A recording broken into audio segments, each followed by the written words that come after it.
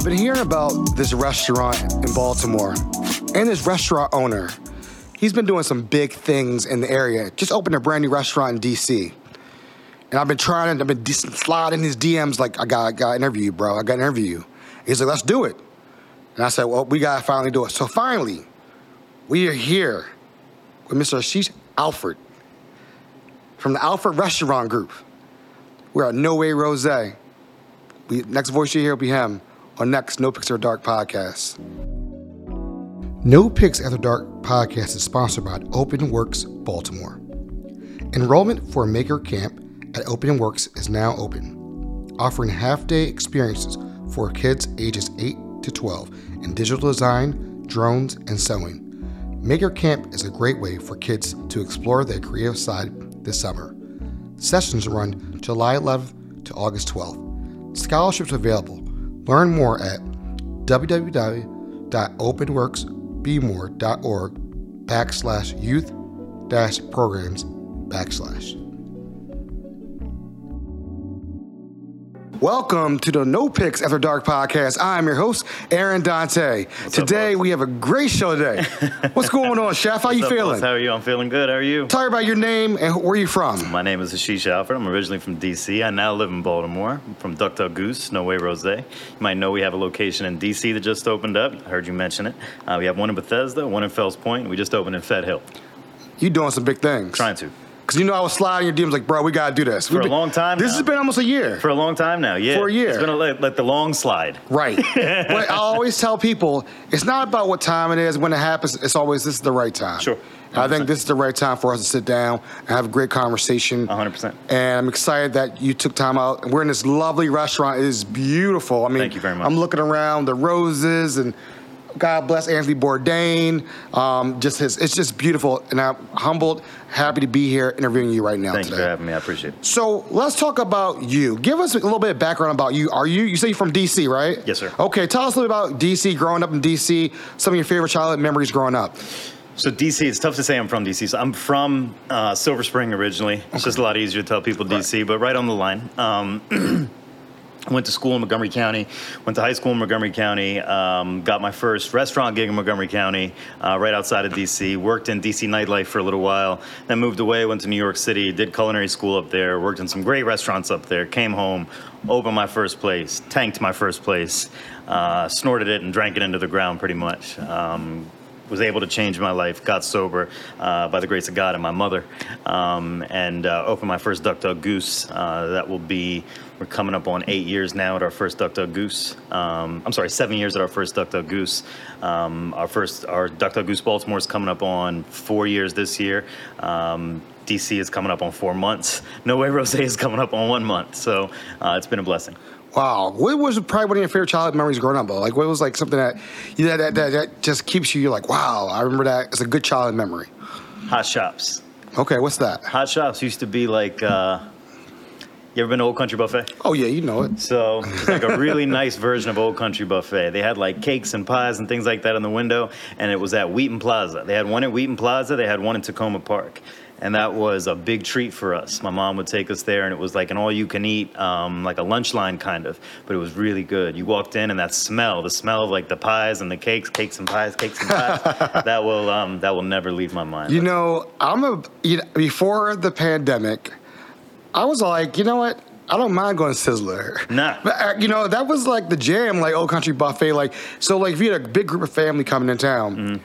Mom and Dad didn't feel like cooking. Mm-hmm. They were like, let's go to Old Country Buffet. Sure. You can have everything you want in that spot. And Old Country Buffet has that cold milk.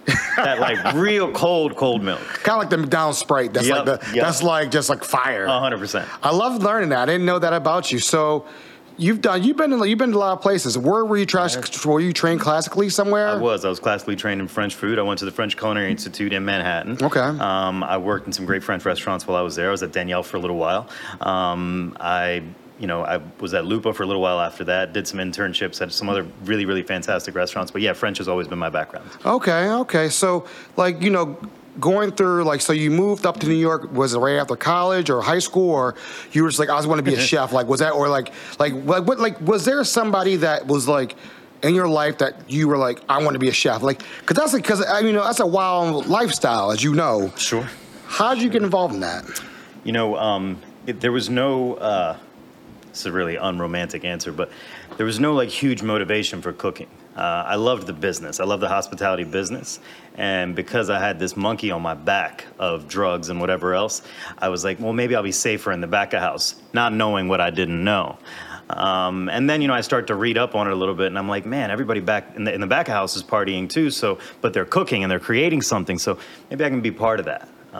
So I conned my parents into sending me up to culinary school. For me, it was just a ticket to New York City, yeah? And I was like, well, I'll get up there, I'll do it for a little bit. If it doesn't work out, hey, I'm in New York and all is well. Right. But I got up there, man, and I'll tell you what, I fell in love with the discipline, with the structure, with the uniforms, with knowing where I had to be, with somebody else telling me what to do. Because up until that point, I was a young man that never really had any structure in my life. Because of, you know, for whatever reasons, right? Like I never really had something to aspire to, something to, like somebody to really guide me. My mother really tried, but it's difficult to, you know, raise a young boy and provide for an entire family. Right. Wow. I mean, I remember when I graduated from college, I was telling my parents, I'm going to move to Manhattan. Yeah. And they're like, you got Manhattan bills or you got Manhattan pay? And I was like, nah, I don't have the rent for that. So I lived outside in Jersey, and I was close enough to get in Manhattan. Sure. And in Manhattan, I always tell people this, and I don't know if you may agree with this. Everybody always tries to chase Manhattan. Sure. You can never catch up with it. No. Because you're always inspired to be like, I'm in New York, but like, you're always chasing something in New York. You're never catch up with New York at all. 100%. And, you know, when I moved up there, my mom had no, you know, she walked me to school, and she would like checked out the school, and then she checked out where the apartment was. And she was like, she's looking at the people at the school. She was like, do you know my son? You expect him to be here at 7 o'clock in the morning? There's no way. In a uniform? From 7 to 4 o'clock every day, he's going to walk there? No way. Because at this point, I was a total fuck up. Right, okay. Total fuck up. Okay. But like I said, I got up there and I kind of fell in love with what was going on. So she was shocked. So initially, she had this like 3-month plan where she was like, listen, you're going to be on your own after 3 months. But, you know, my grades start coming back from school.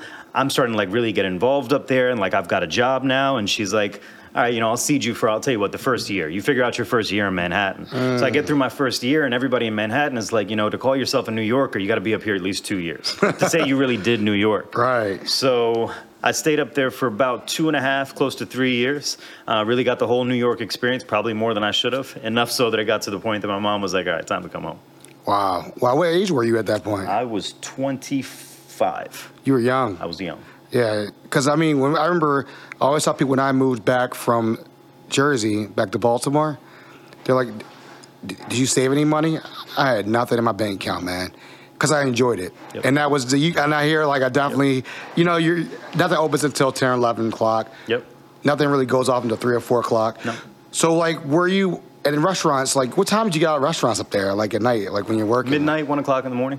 Wow. Midnight, 1 o'clock, and then, you know, you'd go and you'd have 4 or 5 or 6 or 7 or 10 drinks. Right. And then do whatever you did after you had that many drinks. Right. And then, you know, you'd wake up the next morning by, you know, 10, 11. And do it all over again. Do it all over again. Wow. That was life. It's different life. So was there any influencers, like people that were in New York that was like really helped you, guide you? Any teachers or instructors that were very good that you can remember? For sure. I mean, I can still hear some of my culinary instructors in my head. I can still hear some of the sous chefs that I worked under in my head, even when I'm doing things now. Yeah, you know, I think, you know, my success, if you want to call it that, is due in no small part to the people that I allowed myself to listen to and to emulate and to be like. You know, one experience that I'll never forget in my whole life, I was in culinary school at the time, and we were making a dish. It was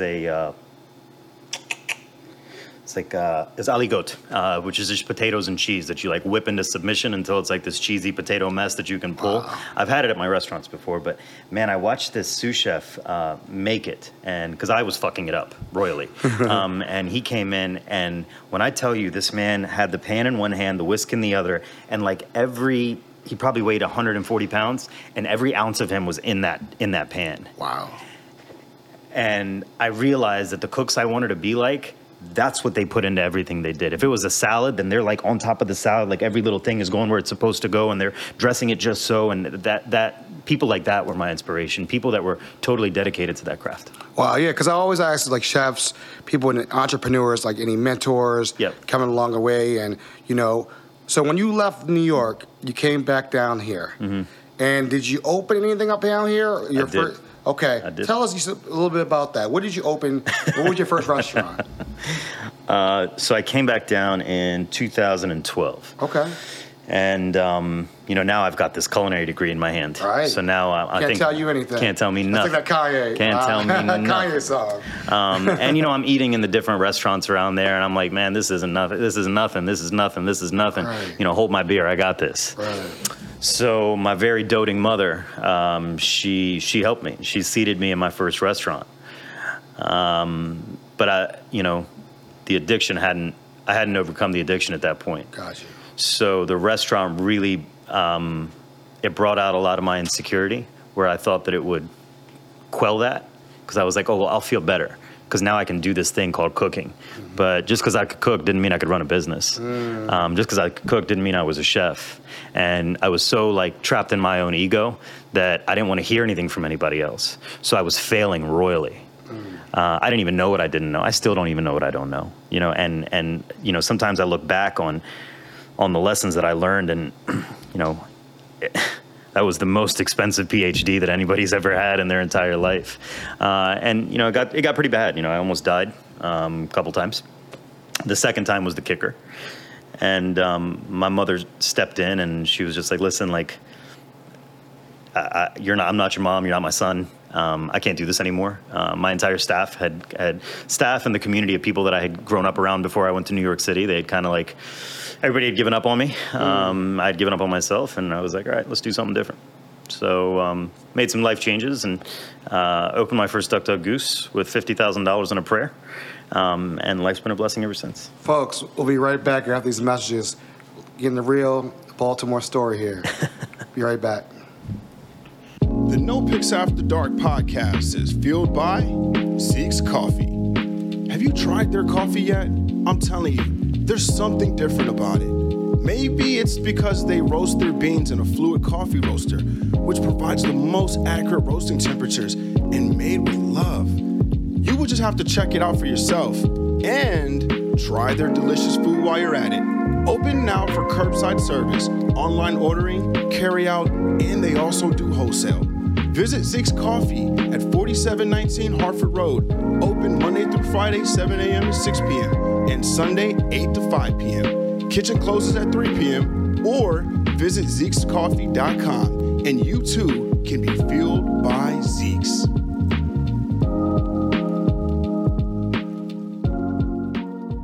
The No Picks After Dark podcast is proudly partnered with Maggie's Farm. Located at 4341 Hartford Road, Maggie's Farm offers a unique dining experience with delicious handcrafted cocktails and mouth-watering cuisine, from falafels to scallops and everyone's favorites, honey sriracha cauliflower wings. Open for dinner from 4 p.m. until 10 p.m., Tuesday through Saturday, and for brunch, Saturday from 11 a.m. to 3 p.m., and Sunday from 11 a.m. to 4 p.m. with delectable chicken and waffles, shrimp and grits, biscuits and gravy, and more. Check out Maggie's Farm on Instagram and Facebook for daily and weekly food specials. No Picks After Dark is sponsored by Snug Books, an independent bookstore serving Northeast Baltimore and beyond. In addition to featuring new books for all ages, the store also carries cards, stationery, gifts, games, and more. Visit snugbooks.com to shop online, learn more about the store, read our latest newsletter, and find a calendar of events, or come browse the store in person. Snug Books is located at 4717 Hartford Road, next to Zeke's Coffee in Hamilton, Larville. There is free parking behind the store, and open hours are Tuesday through Sunday, 10 a.m. to 6 p.m. We are back at No Way Rose with Chef Al. Thanks, man. Yeah, of course. Thank you for having me. Oh, this is great. This is the vibe right here, man. I mean, I feel like I'm in just relaxed and beautiful, and it's not even cold outside. It feels warm in here. It's getting nice. It's getting nice. So, okay, we went through the personal stuff. Let's get into the restaurants. Yeah. Duck, Duck, Goose. Where does this name come from? I mean, I know Duck, Duck, Goose when I'm going around with the nursery thing, but is that where it came from? You know, I got to come up with a story, because the true story is not that exciting. I was writing the menu, right? Okay. While it was still an idea. I was writing the menu, and I had duck on the menu. I had duck on the menu again, and then I had some iteration of goose. So I was like, man, Duck, Duck, Goose. It's like, that's a dumb name. That's so dumb. And then I called an ex-girlfriend of mine, who's one of the smartest people that I know. Mm-hmm. And I said, hey, what do you think of this? And she was like, stop talking. Call your lawyer. That needs to be the name of your restaurant. And we opened as Duck, Duck, Goose. And where was the first one located? The first one was located in Bethesda. Okay. So when you went and got that first restaurant, where was, like, as far as your mom and your former coworkers, were they all like, all right, we're going to see what he can do? Or were you kind of like, you know, No, there was a lot of trepidation. Everybody was like, you know, this kid just fucked this up pretty royally, right, in one place. You know, and at that point, you know, there was no faith. But the flip side of that coin was, you know, the space is only 1,000 square feet, which is probably just a little bit bigger than your bedroom. Right. So, you know, how bad could he possibly fuck it up? Right. But what was different was me. I stopped trying to do things that I wasn't capable of. I made the business about the clients. I made it about the people working in the building. It wasn't about me anymore. It wasn't like I didn't need to, like, you know, sorry to say it, but I didn't need to, like, flex every time that I came up with something. I didn't need to, you know, try to show off every time I came up with something. For me, it was about creating an experience that was sustainable, both for the clients that walked in the door and for the people that were coming in to serve those clients. Whether it was the cooks or the servers, that's what it became about for me. And I truly believe that if, you know, you take care of the people on your left and your right, everything else just kind of works out. Facts. That's true. So successful out in there. Yeah.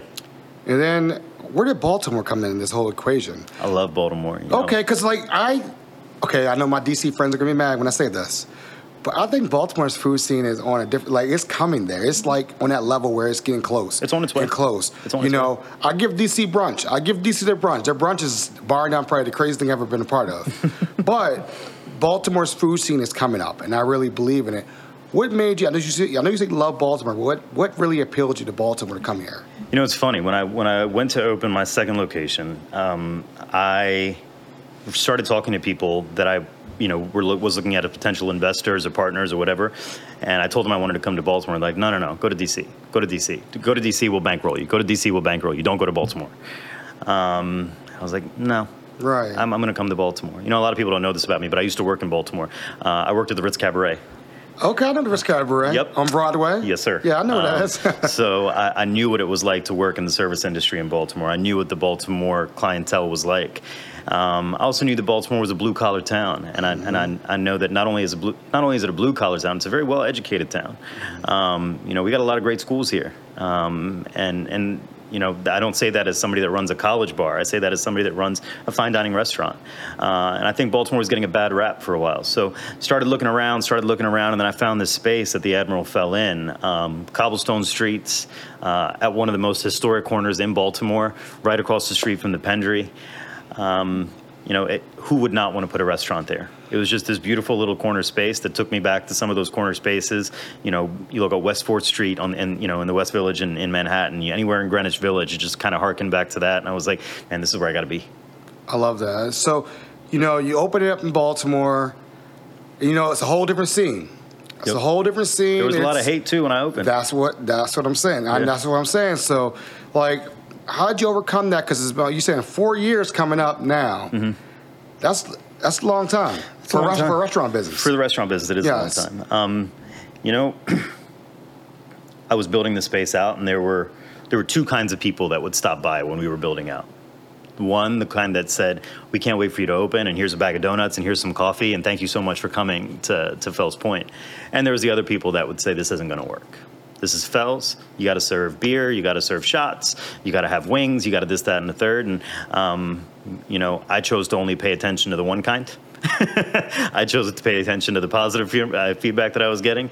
And, you know, I knew that Baltimore was ready for it, you know, and it's Duck Duck Goose is as much about the experience as it is about the food, right? And you go in there and we make you feel welcome and we make you feel loved and we go out of our way to take really good care of you like we would our own family. I mean, how does that go wrong anywhere? Yeah, I remember when you guys opened, I remember this, and I was like, there's a French cuisine coming in Fells, and I was like, we need this. Mm-hmm. We need to step up the food in the area. Mm-hmm. We don't, I'm sorry, like, I mean, I love a good burger like anybody else. Sure. I like a good beer, I like a pint of beer. Yep. But you have a Max's across the street. Sure. You have those places. Why can't you have a place that I like getting dressed up going to? Sure.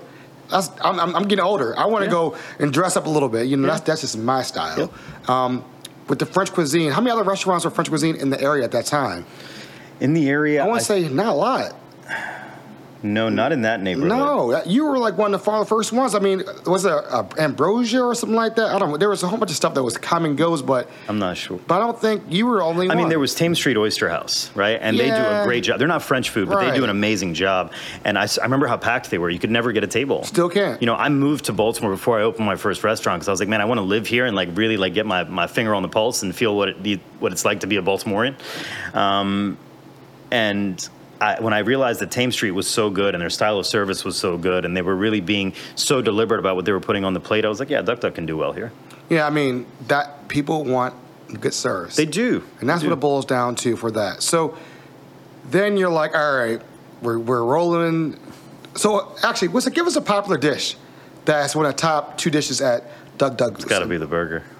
The Duck Duck burger, and it's the dumbest thing, you know. We've got stuff in there that like we pickle it for 2 days, we hang the duck for 3 days to dry it out and get it extra crispy, and stuff that takes like so much technical effort. And then we got this burger, which is technical with the foie gras on it. Yep. Okay, burger with the foie, the blueberry jam, the brioche bun, and man, people fell in love with that thing. I just saw actually on an influencers thing last night. Sam Stern. Yep. I saw it, and it was like, it's funny. I'm coming here today, but I thought about it. I was like, I just want a burger. Like sometimes you just want a burger, but like you want really good fine dining. Yep. So that's interesting. The burgers. The burger tops out. If I take that thing off, they will burn that restaurant down. So now we're going to transition a little bit. Mm-hmm. You were opening up another one. So you're at the point take us to the process of opening one in DC, the next one, and then opening No Way Rosé, and we got a pandemic. Yeah.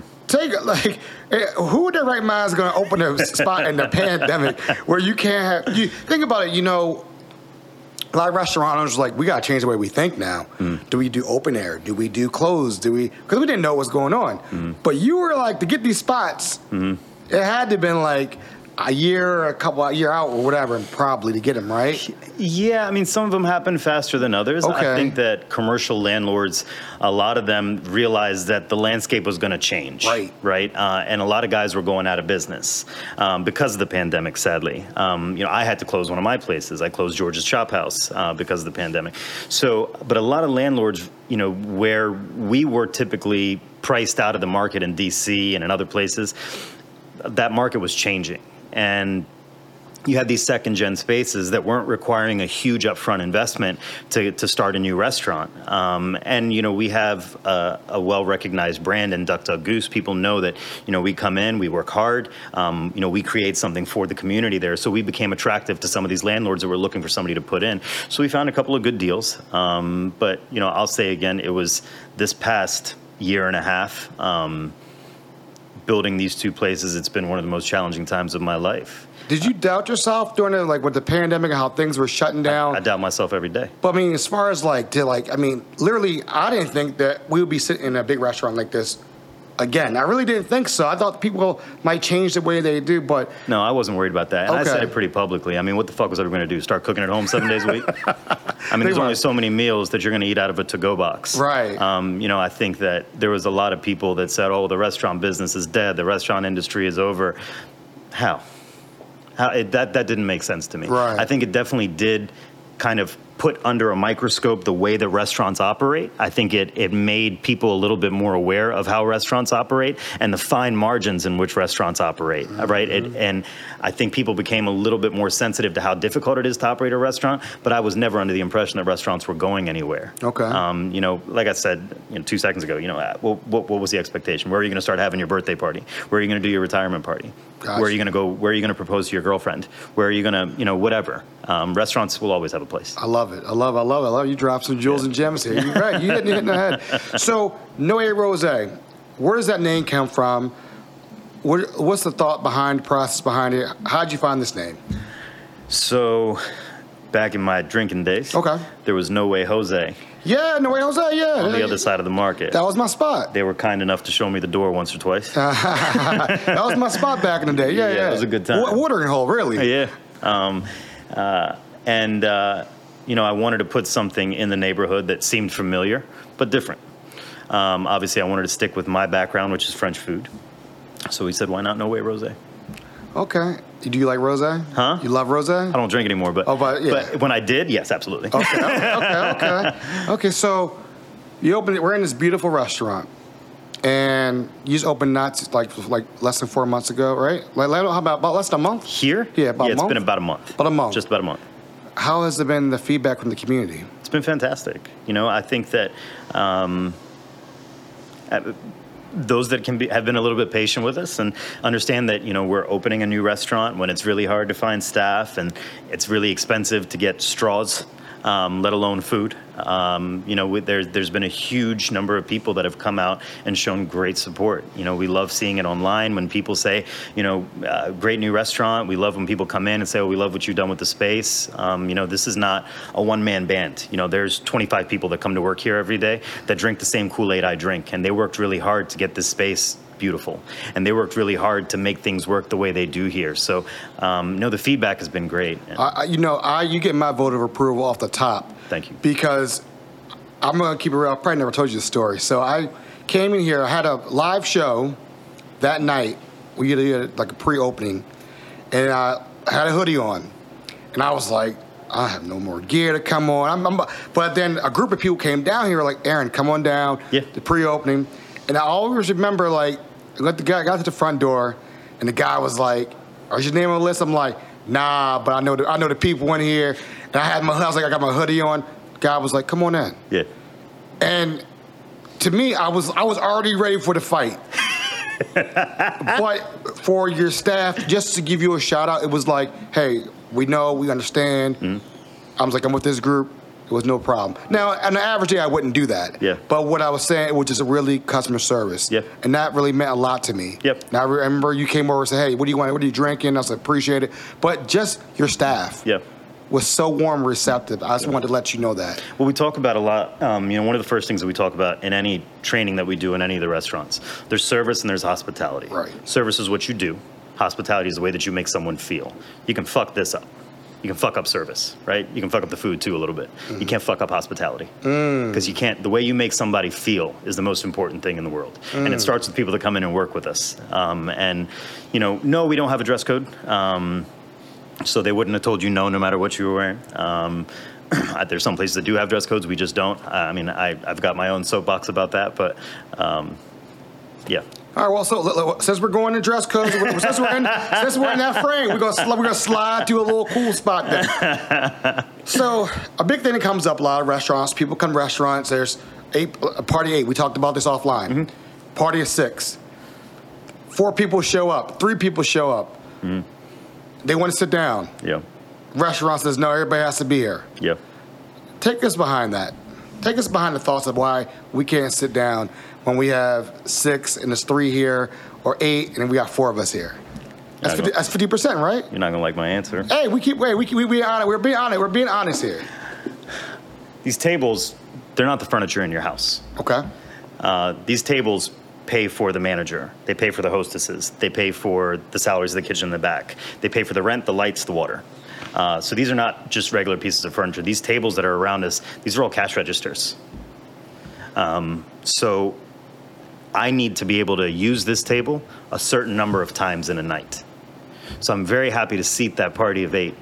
However, when 4 of y'all show up at 8 o'clock because you were on time for the reservation. And then 4 other people show up at 9 o'clock. Now, that table that was supposed to take me an hour and a half to turn, I'm looking at 3 hours on that table. So now I'm late for my next reservation, and also I'm losing money on the table. Especially in today's day, where margins are finer than they have ever been. You know, good restaurants operate on a profit margin of between 8 and 12%. 8 and 12% is not a lot of money. No. So it's not somebody just being an asshole when they tell you, hey, we need the whole party to be here. The way the restaurant seats people is formulaic. Everything's about math. Everything's about the numbers. The portrait of Bourdain on the wall, the pink booths, the Eiffel Tower trusses, all that shit doesn't matter if nobody's making money. Because if nobody's making money, nobody's paying the rent. No, but but people sometimes don't understand the answer. People don't understand that and answer. I'm glad we're explaining it. You know, people don't understand that answer. And you know, when you make a reservation in a restaurant, in all of my restaurants, we do offer a little grace period there because I understand things happen. It's hard to park in the city. I get all that. But you've entered into a contract with that restaurant. That restaurant is depending on you the same way you're depending on that restaurant to have the food on the menu, to give you good service, to have clean glasses on the table, to have fresh flowers, to have good music, to have the lights be just right. The same way you're depending on that restaurant to give you the night that you had gone out for, that restaurant is depending on you to stick by that contract that you made with the restaurant. Got you. Now, does your restaurant automatically put gratuity tip on things, or how does it work with you guys? For parties of 6 or more, we will. Okay. Anything less than that, we leave it to the client's discretion. Okay. And is that set up front when you get here? It's printed on the menu. Okay. So 6 or more, we will auto-grat the table. Under 6, we will leave it to the client. Gotcha. Is there a way they should be people should be tipping, or how do you feel about, like, is it 20%? Is it 15%? I mean, how does it break down? Just some of your thoughts. It's just a thought. We're having a conversation. I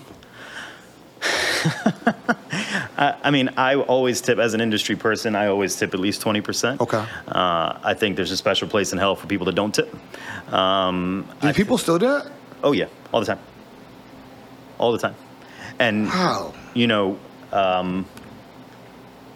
Did people realize that that's how people live and survive? Yes. And, you know, it's the same people that don't tip. Well, I got to be really careful how I say this. It's when people don't tip, it's I would love to have a restaurant where my servers did not rely on tipping. Gotcha. I would love to build that kind of a business. But I'm not somebody yet in my career that you're going to be willing to pay $50 for a piece of chicken to. Right. So it's all relative, right? It's right now, because my clients are only willing to pay a certain amount for food and drinks, my staff is reliant on those tips. Right. And the reasons for which people don't tip just boggle my mind. People say, well, I didn't tip because the food took too long. How's that your fucking server's fault? He rang it in. Right. Maybe they're backed up a little bit. You know, sometimes if there's like total negligence on the part of the server, they forgot about you, they were rude to you, cool, don't tip. But that's a very small percentage of the time. Right. You know, and this kind of culture of like being angry at restaurants when you walk in. You know, people come in expecting the restaurant to fuck up. Like, oh, they're going to mess this up. They're going to mess that up. And, you know, you've come in and you're already at a loss. Stay the fuck home.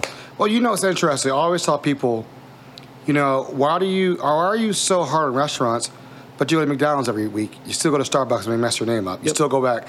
You still go. Yep. So, like, why would you? I'll have people leave reviews. And I purposely don't respond to any of these reviews because I just don't. I don't care enough to respond. You know, we do take them all constructively, and we do use them. The ones that are constructive, we use them constructively. But I literally had somebody give me a review saying, we had a 7 o'clock reservation.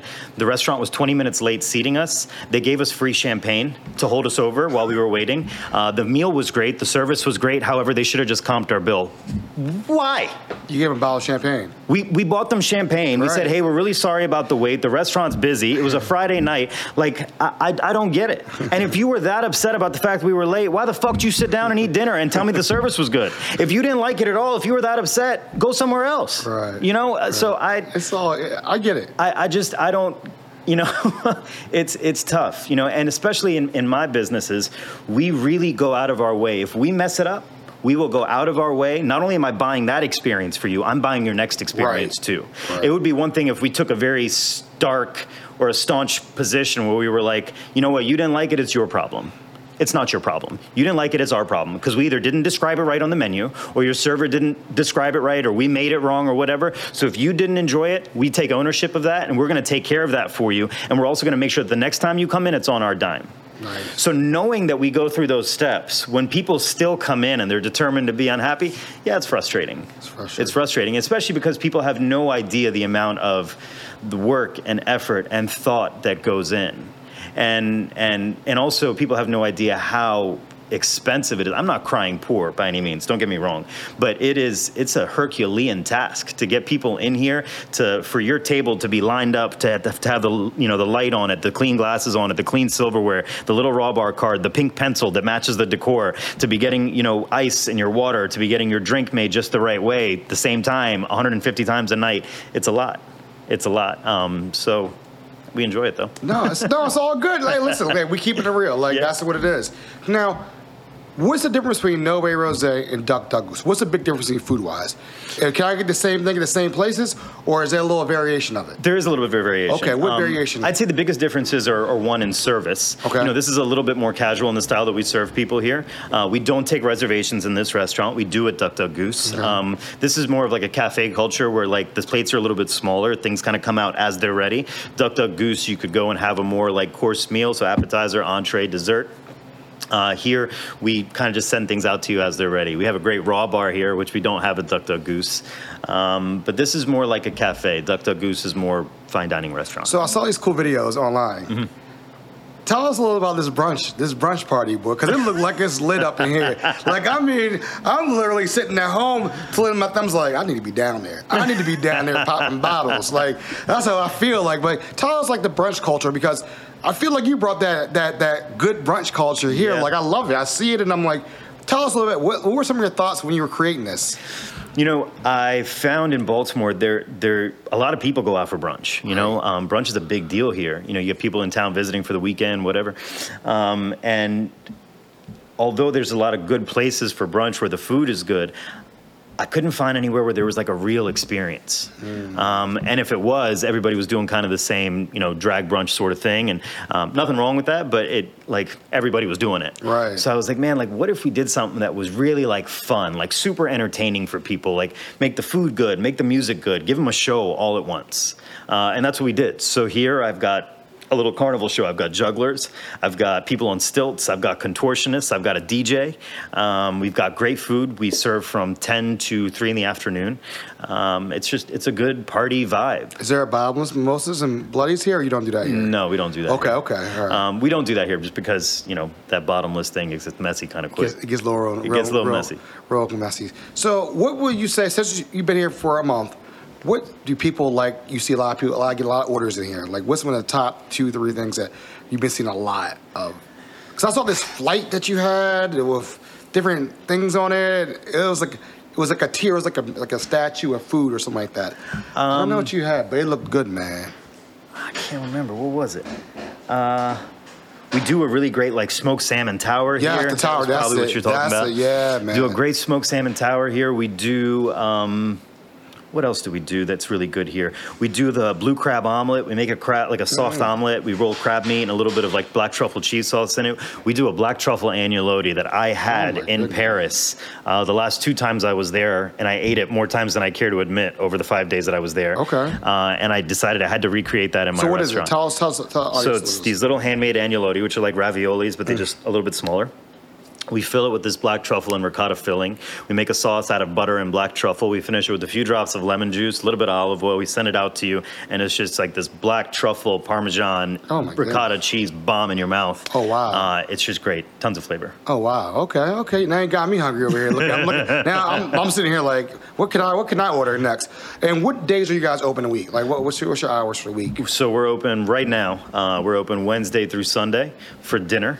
Starting at 4 o'clock, and then we're open brunch Saturday and Sunday starting at 10 o'clock. Okay, are you here a lot? Because I know you got several restaurants. I'm which here a ones lot are right you? now. Do you stay? Do you go to each one all weekend, or is there one you prefer hanging out at? Mostly?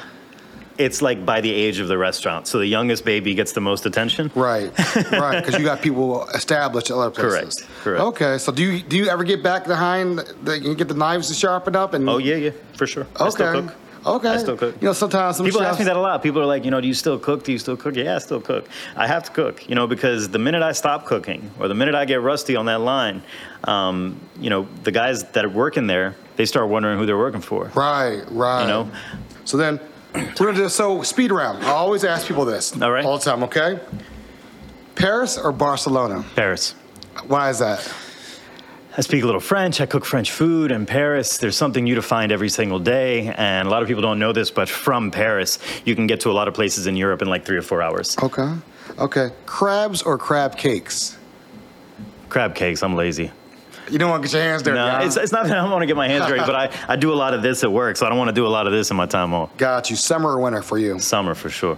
Drums or flats for wings? Flats. Blue cheese or ranch? Ranch. Ranch? Gotta be ranch. Is it homemade ranch, or is like you make the ranch, or You don't need a homemade ranch. Kraft does just fine. Kraft, Hidden Valley, they're just fine. You don't need a homemaker ranch. And what's the best advice you've ever received?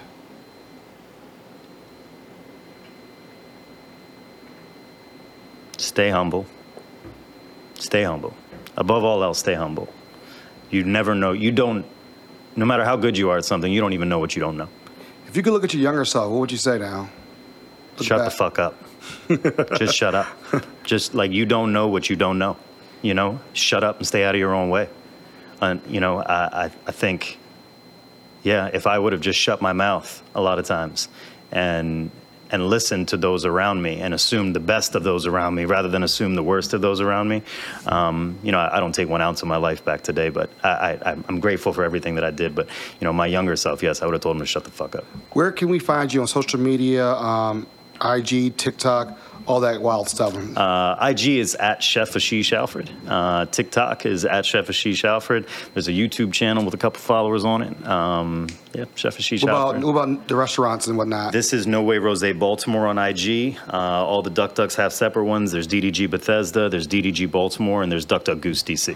Anything else? What do you want people to walk away from this interview when I broadcast it? What do you want people to walk away from it and think?